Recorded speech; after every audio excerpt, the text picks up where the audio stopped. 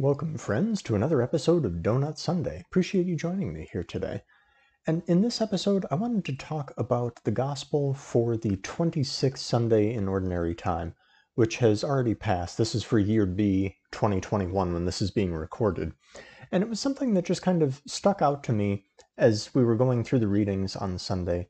And I think it's something that is worth looking at and worth kind of thinking about and pondering and so on and so forth. So the gospel for this Sunday is Mark 9:38 through 43, verse 45, and then verses 47 and 48. And I want to focus specifically on the end of this gospel reading. This is the gospel reading where Jesus is speaking to the disciples.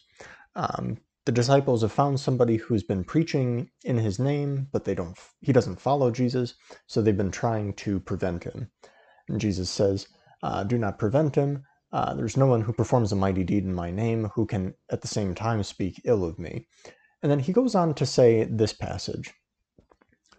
Whoever causes one of these little ones who believe in me to sin, it would be better for him if a great millstone were put around his neck and he were thrown into the sea.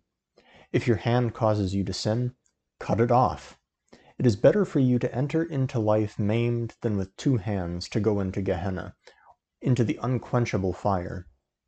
And if your foot causes you to sin, cut it off.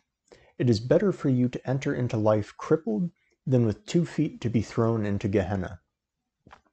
And if your eye causes you to sin, pluck it out. Better for you to enter into the kingdom of God with 1 eye than with 2 eyes to be thrown into Gehenna, where the worm does not die and the fire is not quenched.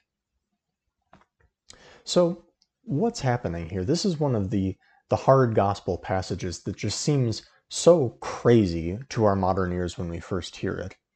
And looking at the history of the church, the fathers of the church who would look at this passage and preach on it, they all recognize this as Jesus using hyperbole. Hyperbole is an extreme exaggeration in order to make a point. And what point are we looking at here?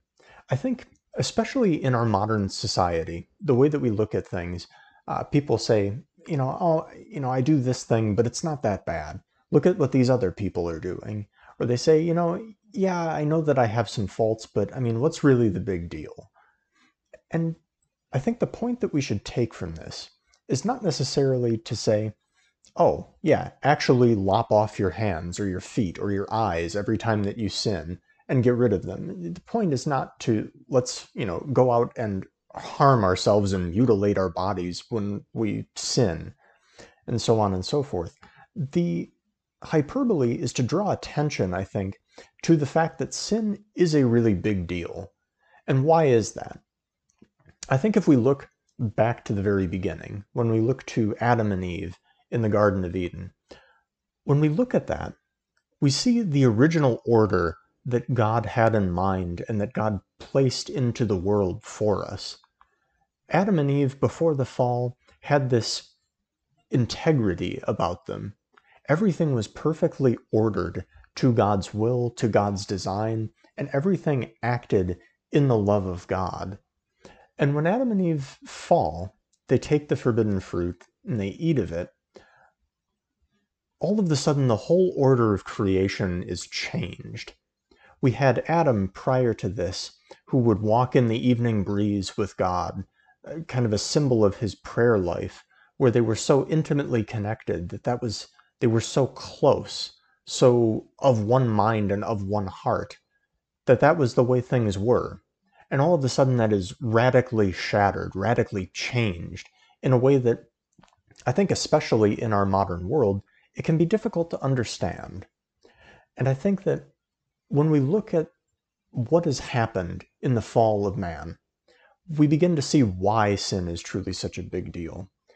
God is omnipotent.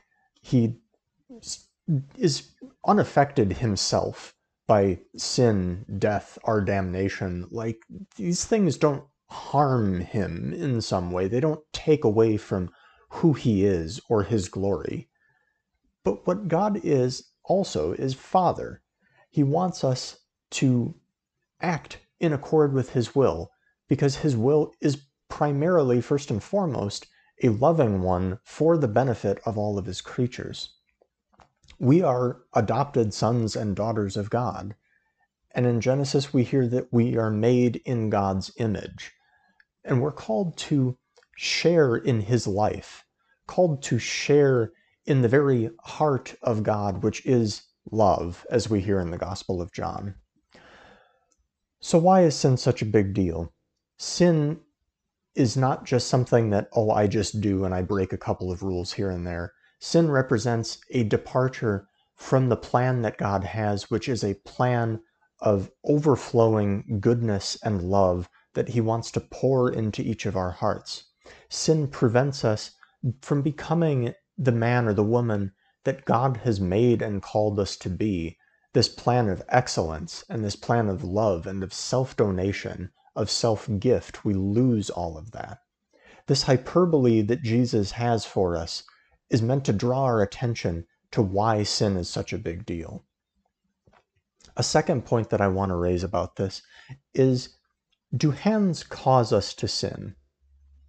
No, they don't. Do eyes cause us to sin? No, they don't. They're instruments of what cause us to sin, because from within us, within our hearts, arise malice and pride, lust, and covetousness. All of these things come from within us. It's not necessarily, if I cut off this hand, all of a sudden I'm not going to have evil thoughts about my neighbor, or I'm not going to gossip. It just, when we really sit back and make an analysis of it, that doesn't make sense. So what are we to make of that? Well, what we can do is look at the causes of sin in our lives, whether it's our own lack of thought about what it is that we're saying, or whether it's our lack of virtue to check ourselves when we feel our tempers boiling up, or when it's pride that I don't want to seem less than in front of this group of people, so I'm going to make this ostentatious show of some particular virtue, or I'm going to buy a fancy car to show my wealth and status and power. Or it's whatever else is your favorite sin that you find yourself slipping into over and over again.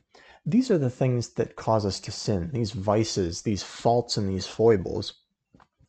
And when it comes to attacking these faults and vices, this is where we are to use that extreme nature to root out pride, to root out covetousness, to root out greed.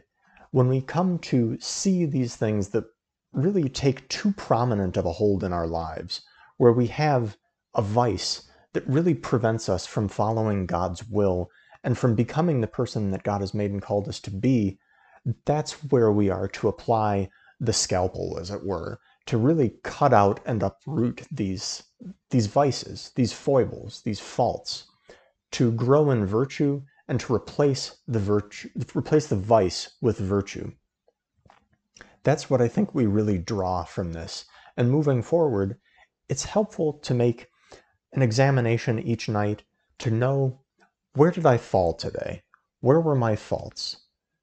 To look at what good happened, what blessings God had given me, where I acted in accord with grace to help fulfill God's plan.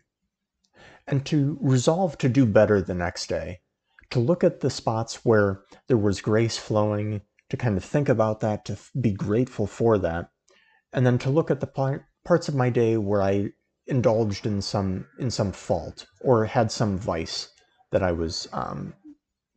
had fallen to, and to make a plan to not fall in the same way the next day, to make a plan to really attack these faults and these vices in the coming days. So that's really the challenge, I think, for the coming week and for the rest of our lives, really, is to really look at those spots where we have faults, where we fall too easily to vice, and to uproot those with an aggressiveness, and to know that sin is not just some little thing. God loves us, certainly, and he provides us the grace, but we should be striving after virtue with everything we've got, and we should accept no compromise. We should accept no second-rate goods.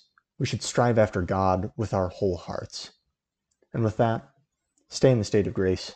God bless, friends.